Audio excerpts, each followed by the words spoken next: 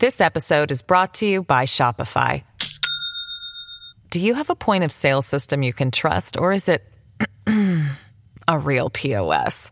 You need Shopify for retail. From accepting payments to managing inventory, Shopify POS has everything you need to sell in person. Go to shopify.com/system, all lowercase, to take your retail business to the next level today. That's shopify.com/system. This resolution that we passed today lays the groundwork for open hearings in both the Intelligence Committee and the Judiciary Committee. No person, Republican or Democrat, president or anyone else, should be permitted to jeopardize America's security and reputation. No one can be above the law, and we must enforce that.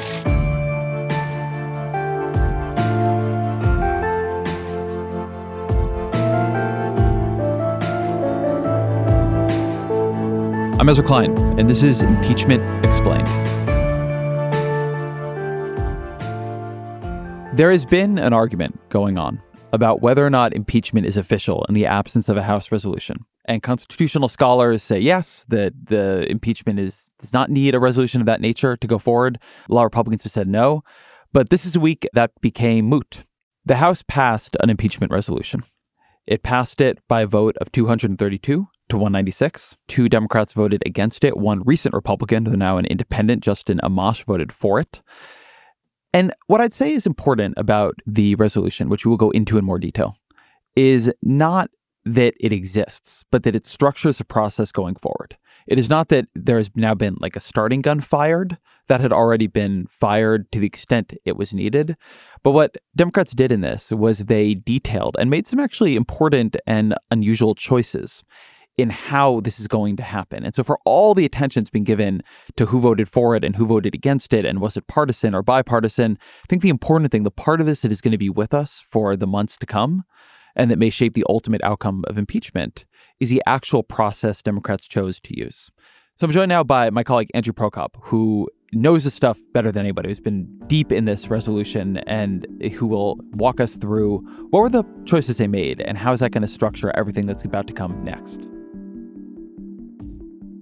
Andrew Prokop, welcome to the show. Thanks for having me. You covered the House impeachment resolution that Democrats passed this week, and that had a lot of language structuring what we're going to see next. So can you walk me through what it actually said about the process we're about to live through? Yeah, sure. So what we've been seeing for the past month or so is a bunch of closed-door depositions held by the House Intelligence Committee, a fact-gathering stage of this inquiry focused on the Ukraine scandal. And what this resolution does is it lays out a move to a new stage, which will be a more public phase of the inquiry. These public hearings that are about to happen, they're going to be done by the House Intelligence Committee and Chairman Adam Schiff. They've been holding the closed-door hearings as well, and they're going to bring back some of the same witnesses they've already quizzed behind closed doors and maybe hope to get some big new witnesses as well. But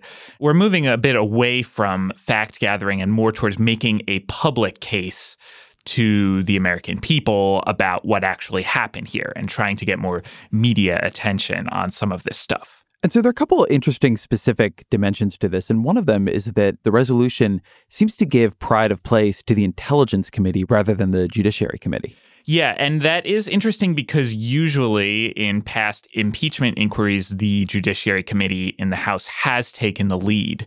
And there's a bit of backstory here, which is that all year, Chairman Jerry Nadler of the Judiciary Committee has been conducting this somewhat strange situation where he's tried to signal that he was doing an impeachment inquiry already, or maybe he was afraid to use those words. But there was a bizarre dynamic going on where Nadler wanted to move forward on impeachment based on the Mueller report, and Nancy Pelosi very much did not.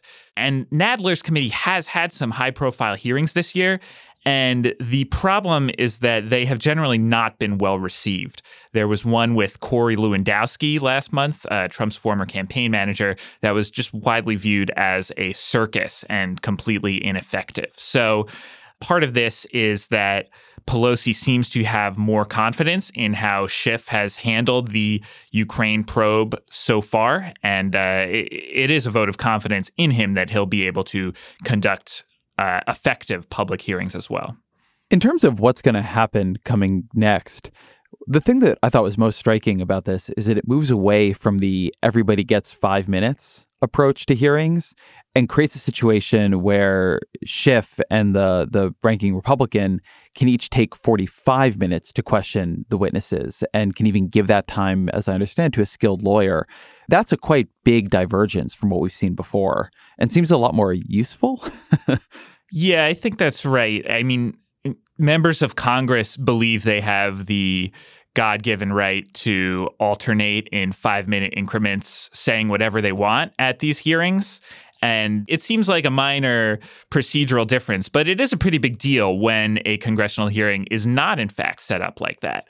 And, this is, again, something that is partially coming from that pretty disastrous Corey Lewandowski hearing. At the end of that hearing last month, there was a lengthier block of time allotted for a skilled lawyer to question Lewandowski. And there were some moments where he really squirmed there. And I think that convinced Democrats that, if we want to be effective, trading back and forth between Democratic members and Republican members to talk about whatever the heck they want for 5 minutes after 5 minutes, it just leads to a lack of coherence and inability to pursue effective follow-up questioning and more difficulty in presenting an overall narrative. So now what this resolution says is that there can be a block of up to 90 minutes, half of which would go to Schiff and half to Devin Nunes, the top Republican on the committee, and they can let a staff employee like an attorney do this questioning. And, that could be something very different than what we've seen so far in these hearings that have often been a bit of a mess this year.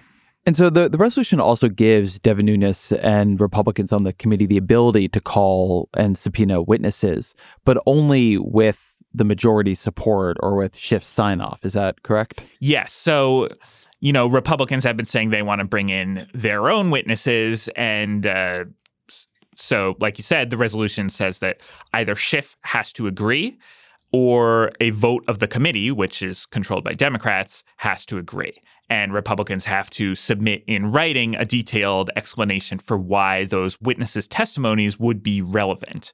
And that's, to attempt to tamp down on mischief, like summoning various people involved with, the Mueller investigation or past Obama officials. It seems pretty clear that Republicans don't really want Trump administration officials to testify about this scandal because the underlying facts are bad for Trump. What they would want to do is to change the subject, go on a bunch of wild goose chases, and try to hijack this whole discussion. And there's also been talk that they would want Hunter Biden to testify, which would, of course, be a big political event. But the Democrats are probably not going to want to allow that to happen. I want to ask about where the process goes from here. So what happens is that the Intelligence Committee is going to hold these hearings, and then it's ultimately going to create a report that will submit to the Judiciary Committee. What is the importance of that report? What is it? What do we know about it? So we don't know that much about it right now. It's going to sum up their findings and recommendations in some form. But what we can sort of infer is that this would be the basis for whatever articles of impeachment Democrats eventually decide to put together based on the Ukraine/whistleblower scandal. So Pelosi has effectively put Schiff in charge of, tying things up into a bow and coming up with conclusions at the end of this phase of public hearings. And that is when the handoff does occur to Jerry Nadler's Judiciary Committee. Judiciary will then review the report and likely draft articles of impeachment, eventually vote within the committee on whether to approve those articles of impeachment and send them to the full House. And from there, that's when we go to a full House vote on impeaching Donald Trump. The striking thing to me about the process engaged in judiciary is that for all of the Republican complaints that there's no due process in what is actually not a criminal proceeding, there is a pretty significant role for the president and his lawyers in the process envisioned at judiciary. Can you talk a bit about that part? Yes. So the resolution says that it is when we move to the Judiciary Committee phase that these due process protections do kick in. And Nadler released a statement giving more detail on what exactly those would entail. For instance, that Trump's lawyers would receive copies of any statements of information and documents and evidence that the Judiciary Committee gets, that Trump or his lawyers can attend the presentation of evidence to the committee. They can respond to it. They can attend all hearings, including those in closed session. And that Trump's lawyers can question witnesses called before the Judiciary Committee. But there is an interesting wrinkle in that Nadler has implied that if Trump continues to refuse to cooperate or, in his view, obstruct this impeachment inquiry, then he might not necessarily continue to get those full protections. So it's a bit of a warning shot for Trump going forward. He may have to calculate whether it would be better for him to, have his legal team in there doing all this stuff, and whether that might be worth being a bit more cooperative when it comes to documents or administration officials' testimony. I want to ask you one question about the politics of this, which is that I've heard Republicans complaining quite a bit about the process by which impeachment was taking place. Here, Lindsey Graham and others say, look, I'm not telling you the president did nothing wrong, but to have a process that is secret, that is taking place behind closed doors, that does not have a role for the president, that gives him protections or like due process protections, that's something we just can't support. In many ways, the Democratic impeachment resolution seemed to have been written to respond to that, and it still didn't get any Republican votes, which suggests to me that the process issues were not really core here to the Republican problem, that we simply have a divide on Democrats who do want to have an impeachment inquiry and want to investigate these abuses by the president, and Republicans who simply do not. That it is not that they want to do it their way, they just do not. They do not want this looked into. They do not want any potential accountability triggered. Does that seem like a fair reading to you, or am I missing the texture of this? Yeah, it seemed obvious to me that Republicans have been reverse engineering their arguments with, from the underlying principle that what they're doing is trying to protect Trump. So they're looking for whatever arguments are best suited for protecting Trump. And for a while, those were a bunch of process arguments like this for whatever reason. It's obvious that Republicans in the House don't have a philosophical objection to closed-door investigations because that's how they conducted the Benghazi investigations. That's how Representative Mark Meadows and other conservatives conducted a closed-door investigation into the Justice Department and their handling of the Russia probe just last year. So, it's a bit rich that suddenly, doing things behind closed doors is viewed as bad. It's a legitimate way to do an investigation, and they've done it in the past. And the other thing they've been doing is demanding a vote and saying that the inquiry would be illegitimate unless there was a vote of the full House. And that wasn't true. There was no constitutional requirement or rule in the House that a vote was required to start an impeachment inquiry. And the motivation there really appeared to be that Nancy Pelosi did not want to hold this vote for a long time because it would put her Democrats, who represent very Trump-supporting districts, a few dozen Democrats who their majority depends on, it would put them in a really tough spot. So, it was a bit politically convenient that they kept demanding, hold this vote, hold this vote. At the end of the day, I think Pelosi held it because she was in a position of strength at this point. A federal judge ruled last week that, the inquiry was legitimate, that a vote wasn't necessary. So, and the factual picture has worsened sufficiently for the president that a bunch of these Trump district Democrats didn't feel as much hesitance about voting to officially endorse this inquiry. Andrew Prokop, thank you very much. Thanks for having me. Impeachment has its way of sounding like one thing, impeachment, the impeachment process. But it's actually divided into these two very distinct phases, House and Senate. And what I want to do on the show this week is look at what the House's role in impeachment is, what it has been in the past, how it has worked in the past, what is the distinct constitutional role the House plays that then structures and decides what the Senate does. I think in some ways we know more about what the Senate does, think more about what the Senate does, because that's the removal part, than the House. But everything the Senate does, when the Senate actually runs that trial, it is shaped by what the House has done before. The Senate can only consider the charges the House brings to them. And so on the show this week, I wanted to have on Representative Zoe Lofgren from California. Lofgren is distinct in that she is the only member of Congress to have been there in the Nixon impeachment. She was an intern on the Hill and ended up actually writing one of the articles of impeachment. So she wasn't just there, but actually had a role in it. She was serving as a member of Congress during the Clinton impeachment. And she's, of course, the second most senior Democrat on the crucial Judiciary Committee now. And I've been talking to Lofgren about impeachment for years. This isn't just something that she happened to live through a couple of times, but something that has been an ongoing interest of hers. Some very key documents from the Nixon era are only available to us now because she has made them available. They're on her website. And she's somebody who takes the impeachment process, the House's role in it, with a deep sense of constitutional gravity. She doesn't approach this lightly, never has. I was struck during some of the interim periods here that she was much more reticent than a lot of Democrats, having lived through this before, having seen it before. She was very careful about whether or not Democrats should move to impeachment. And even as they're doing so now, and she's supportive of that, she's very thoughtful about what that process should be and what it should look like. So I wanted her on. I think she's actually a particularly important voice in thinking about what are we doing here and what is asked of the House of Representatives in this moment. My conversation with her is next.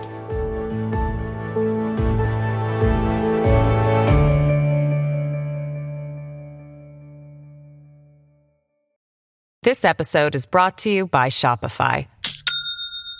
Do you have a point of sale system you can trust, or is it a real POS? You need Shopify for retail. From accepting payments to managing inventory, Shopify POS has everything you need to sell in person. Go to shopify.com/system, all lowercase, to take your retail business to the next level today. That's shopify.com/system. This week on The Gray Area, Professor Diana Pasulka and I tackle one of life's biggest questions. Are we alone in the universe? What would it take for you to step off the agnostic ledge and say, yeah, aliens are real? Is it a spacecraft landing on the White House lawn? Well, something that was anomalous in 1952 did fly over the White House, and that's one of those cases that is still weird. That's This Week on The Gray Area, available wherever you get your podcasts. Congresswoman Zoe Lofgren, welcome to the show. Thank you. Good to be on. Let's begin with the big picture. Constitutionally and procedurally, what is the House's role in impeachment? Well, the House of Representatives has the sole authority to impeach. And of course, impeachment is not removal. Impeachment is a finding or an allegation that whoever is the object of the impeachment, in this case, the president is being looked at, has committed treason, bribery, or other high crimes and misdemeanors. And so I found that the easiest way to think about the difference between impeachment and removal is that impeachment is like bringing charges, right? That's correct. What is the difference between the decision to open an impeachment inquiry and the decision to impeach? Well, inquiry is not a word that's usually used. Everybody's using it now, but really, it's just an investigation. Right now, the Intelligence Committee is taking the lead with some assistance by the Government Oversight and the Foreign Affairs Committee to develop facts. That's really what it is, fact-finding. And when they've done that, they will present facts to the Judiciary Committee. Is there a difference between the kind of fact-finding and once it gets presented to Judiciary, the kind of investigation that might come through Judiciary? Is there a difference between that happening under the auspices of impeachment and the impeachment power and what would happen in the normal course of typical congressional oversight and investigation? Well, I mean, you could do this without ever mentioning the word impeachment at the investigation stage, legally and constitutionally. And in fact, there's been some investigation ongoing in the Judiciary Committee that has now really been subsumed by the Intelligence Committee and the matter with Ukraine and the president's behavior there. The real issue is whether the House of Representatives will vote by a majority vote to adopt what's called articles of impeachment, basically allegations that the president has committed misconduct that meets the standard in the Constitution. Historically, that's gone through the Judiciary Committee, but every impeachment is different. As you know, I was on the committee during the Clinton impeachment, and weirdly enough, I was on the staff of Congressman Don Edwards, who was on the Judiciary Committee during the Nixon impeachment. I was just a law student. I mean, I wasn't in charge of anything, although I did write one of the articles, but I had a bird's eye view for some of that as well. I love that offhand. Well, I did write one of the articles of impeachment for Richard Nixon, but, no big deal. Well, I only wrote it because no one else wanted to, and John Conyers insisted that he wanted to offer it, so I wrote it. And this was the article about the Cambodian bombing. Correct. One of the things that's actually a good bridge to is a role the House is going to play is in deciding the articles of impeachment, what is actually in the impeachment charges themselves. And the Senate is only going to have a trial on what the House decides. So how do those articles get written? How does the House decide which articles end up moving to the floor vote and then ultimately moving to the Senate? Well, historically, that's been through the Judiciary Committee. Articles are proposed and in an open session and voted on by the members, and those that get a majority vote are forwarded to the House. It's too early to say what those articles will be. In the case of Nixon, the articles were written just, the week before the actual vote in the committee. As a matter of fact, the Cambodian article was written Friday night. But you can't do it now before all the fact-finding has been completed. And it's the case that the House can vote to clear some of the articles but not others. Assuming, let's say the Judiciary Committee puts forward 10 articles of impeachment against Donald Trump, the House could send 3 of them to the Senate and not the other 7, yes, correct? Each article traditionally is voted on separately. And in the case, I remember in Clinton's impeachment, some members voted for some and not for others. Of course, the Nixon impeachment never made it to the floor because he resigned after the Judiciary Committee acted. One of the things that I know is being weighed in Pelosi's office and among Democrats in the House is that this is the first modern impeachment that will happen in a president's first term for both Nixon and Clinton. It was a second term, so they'd already faced voters for re-election. The impeachment was going to be the last opportunity for accountability. Whereas in this case, you're going to have an impeachment process in the year of an election. So I know people are giving a lot of thought to the question of what kinds of offenses or abuses should be in impeachment and what should be left for voters. And I'm curious, because I know you've done a lot of thinking about things like high crimes and misdemeanors and the constitutional role here. What is your line between an offense that is properly left to voters in an election and an offense that is properly part of the congressional impeachment process? Well, there are policy issues that are disagreements that should be left for the election. That's, people have strong views. That's fine. That's for the voters. The other high crimes and misdemeanors is activity that is so extreme that it really threatens the constitutional order itself. And that's why the extraordinary remedy of impeachment and potential removal is in place, that the whole system of government is threatened by the behavior. So is something like the president's rhetoric, which has come into past impeachments like Andrew Johnson's, is something like the president's rhetoric something that voters should be deciding, whereas something like trying to change the nature of an election through getting Ukraine to intervene or other forms of political corruption, is that the kind of dividing line you're thinking about here? Well, rhetoric could include language that, for example, threatened to undermine American foreign policy for the benefit of one's personal well-being. But I think you're talking about rhetoric in terms of oratory. And I think ordinarily oratory is left for the voters unless it is part of a scheme to upend the constitutional order. One concern I've heard from people on the left, and I know that Speaker Pelosi has been discussing directly, is the idea that if something is not included in the articles of impeachment, then it almost acts as if Congress is clearing it as normal behavior. How do you think about that? No, I don't think that's the case. For example, in Nixon, a lot of things that he had done was clearly improper, but not everything was put into an article. I mean, you have to hone in to the things that are understandable, that are the most urgent and coherent. And so the fact that you don't have everything, and you may not learn everything also. I mean, this is a very focused inquiry, to use the word. It's focusing on the president's conduct relative to whether he subsumed America's policy goals for his personal interest and whether that posed a threat to the national security of the United States, whether he failed in his oath of office, and whether it is a threat to the constitutional order. I want to ask you about some of the arguments we've been hearing from Republicans. One has been that the process so far, they say, has been secret, it's been closed door, it's been partisan. What's your view on that? Well, I'm not a member of the Intelligence Committee, but I do note that we're following the same rules adopted by the Republicans in the last Congress. And certainly in the Judiciary Committee in the last Congress, we had plenty of closed-door depositions. And the way you do it is you have a witness. Both the Democrats and Republicans are in the room. You rotate the first hour. One party with the lawyers as well as the members ask questions. At the end of that hour, it switches to the other party and the members and the lawyers ask questions and back and forth. So it's my understanding that's the process that's being used in this case. It's not anything new.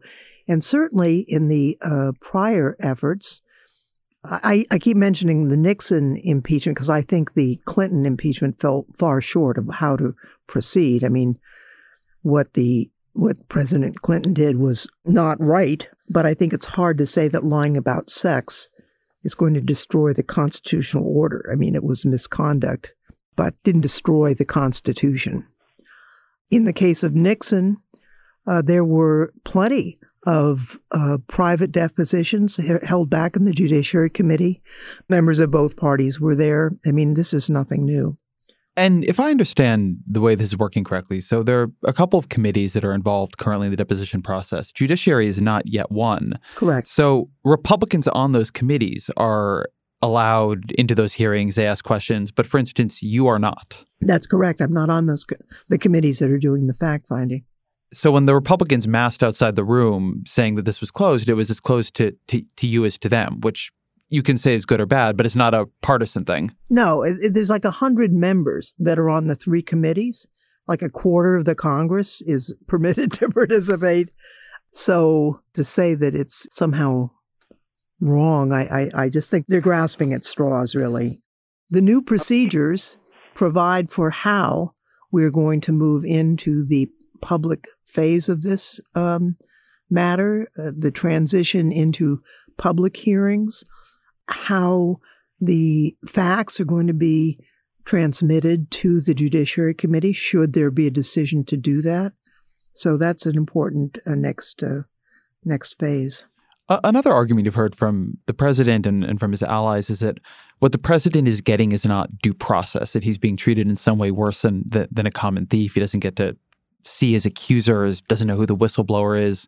What's your view on that? It's not correct. In fact, what we are proposing provides more rights to President Trump than had been provided to President Clinton during the impeachment effort against him. So the president's lawyer is going to be present. Certainly the Republicans are participating. I thought it was unfortunate that they tried to make the public believe somehow that the Republicans were not included in these depositions. They're there. They get as much time as the Democrats. So there's been a somewhat confusing debate about whether or not a vote was needed to begin the impeachment process. And this week, Democrats are taking that vote. And I'm curious what the import of it is in your view. Well, actually, the vote really isn't to start an impeachment inquiry. I mean, it references the continuation of the impeachment inquiry. There's no requirement in the Constitution for a vote to start it. In fact, just last week, a federal district court said there's no vote necessary. This is Congress decides for itself how to proceed. The establishment of how we're going to proceed is a useful thing. How are the hearings going to be held?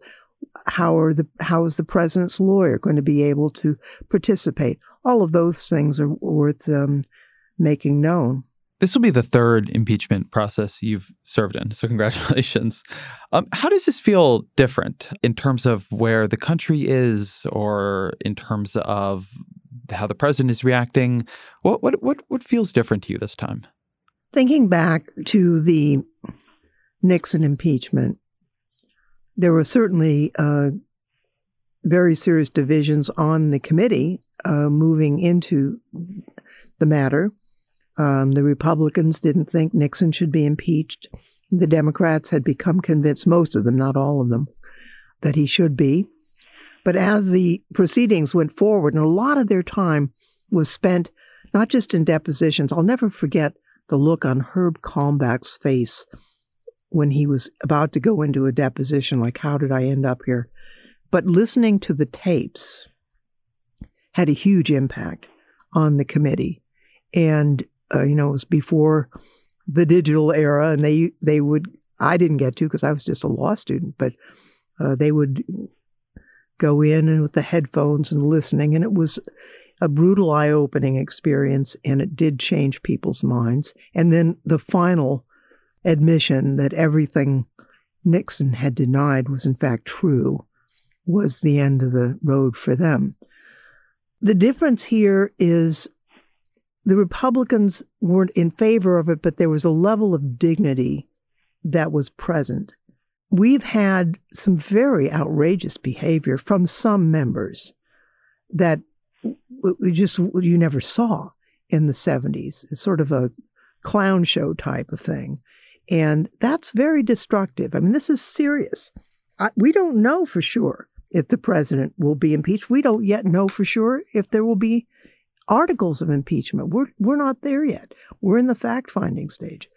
But we should take this seriously because it's about our oath of office to defend the Constitution. It's about preserving the democracy that our country has enjoyed for over 200 years. And we should approach this with gravity, with a sense of responsibility, with dignity, and honestly with a sense of sorrow. That it should come to this is not a cause for joy. It shouldn't be for anyone. I've been thinking recently about what would have happened if the Nixon impeachment had played out in this Congress, in this media era, in this context. And I'm curious if you have any reflections or suspicions about that. Well, it's hard to imagine in some ways. But, Nixon had his defenders, but they approached this with a tremendous dignity, and they also were willing to look at the facts. They didn't create their own world. Some of what I hear in the media and repeated by elected officials is like an alternate reality. And you didn't really see that in the Nixon matter. You saw people who were devoted to President Nixon, who believed in him, who believed in his policies, who didn't believe that he had been guilty of the things that he was accused of. And yet when the facts came out, they were able to accept that there was a reality that they had been lied to. I'll never forget the look on Chuck Wiggins' face. One of the most vigorous defenders of President Nixon, the look on his face when he realized that Nixon had lied to him because there was no other, there wasn't a creation that black was white and up is down. It was like, this is the truth. So there's something of a different environment today. That's one of the questions I have, if this environment is different fundamentally or just feels different. Because as you say, at the beginning of Nixon, which came at a different time and it was a less polarized Congress, but he had defenders, things felt stuck, and over time people moved. And one thing I wonder when you look around at your colleagues is, do you think that people have still in this era the capacity for movement, that there are revelations and changes that would make people who are in one place now be in another place 5 months from now? I think it is possible. Despite popular belief, we do talk to each other across the aisle. And I've certainly heard Republican members say, if it were X and Y, then we'd have to do something. So it's really a question of what do the facts show, and do people accept the facts? Obviously, the leadership is trying as much as they can to protect a president of their party. I understand that. But the real question is, can we look at fact-finding, have a level of confidence as to what the facts are, and then proceed based on those facts? Is there anything I should have asked you here that I didn't, that you wish people knew about the process, or you think they misunderstand that maybe I didn't think of or we didn't cover? Well, I just think oftentimes the debate gets framed by the people who are loudest on TV. There's a whole group of Congress that I think is looking to see what are the facts and what needs to be done. And I also think that citizens' voices should be heard. As you watch the evidence and have an opinion, you should express it to your elected representative in an orderly and cordial way. I think there's too much acrimony about this. This is a tough time for the country. This is a hard thing for all of us. It's a stress test for our democracy, and there are very high stakes. So I think each one of us, whether we're participating in these events as members of Congress, or whether we're participating in these events as citizens and voters, ought to be aware of the gravity and the solemnity with which this question should be approached, and take our responsibilities seriously in a very orderly and dignified way. Congresswoman Zoe Lofgren, thank you so much for your time. Thank you. Thank you to Representative Lofgren for being here. There are two things that really struck me in the House's impeachment vote this week. The first was the implicit theory of presidential accountability, or honestly, lack of presidential accountability, being put forward by the Republicans. As the Democrats don't tire of pointing out, this is not impeachment. It's an impeachment inquiry. The vote was taken to have open hearings, which is what Republicans said they wanted, with eventually some due process for the president, which is what Republicans said they wanted, to investigate and weigh what the president has done here. And nobody doubts that the president did it. The president has admitted that he's done it. So the question now is simply the effort to look at it.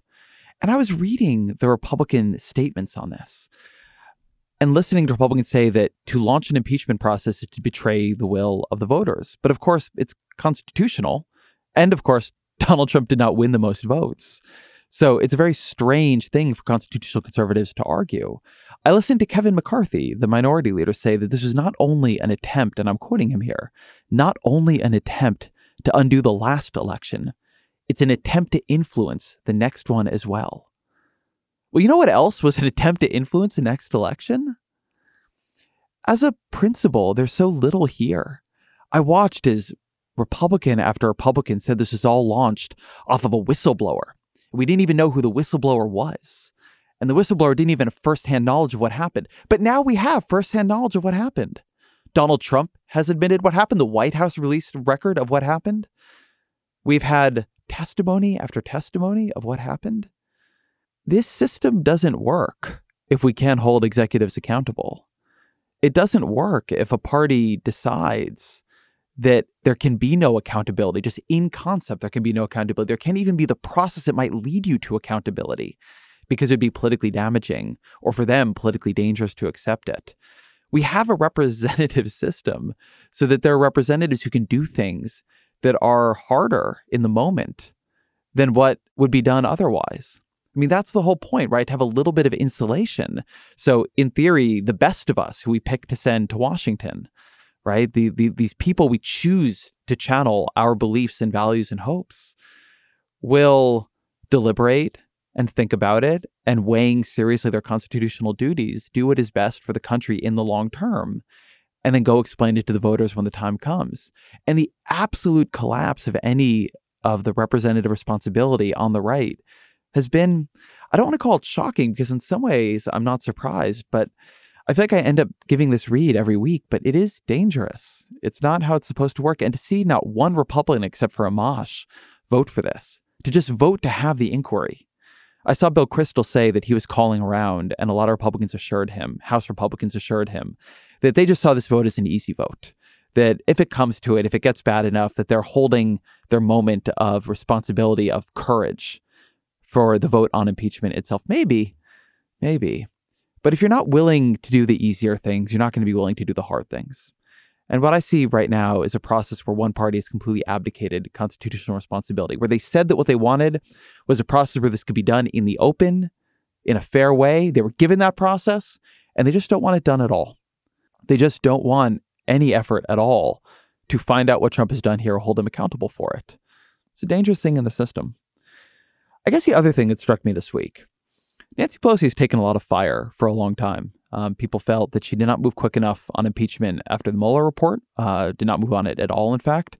This goes back quite a ways, too. In 2006, when Democrats took back the House, there was a lot of pressure on Pelosi to impeach George W. Bush over what he said about weapons of mass destruction in Iraq, and she refused to do it then, too.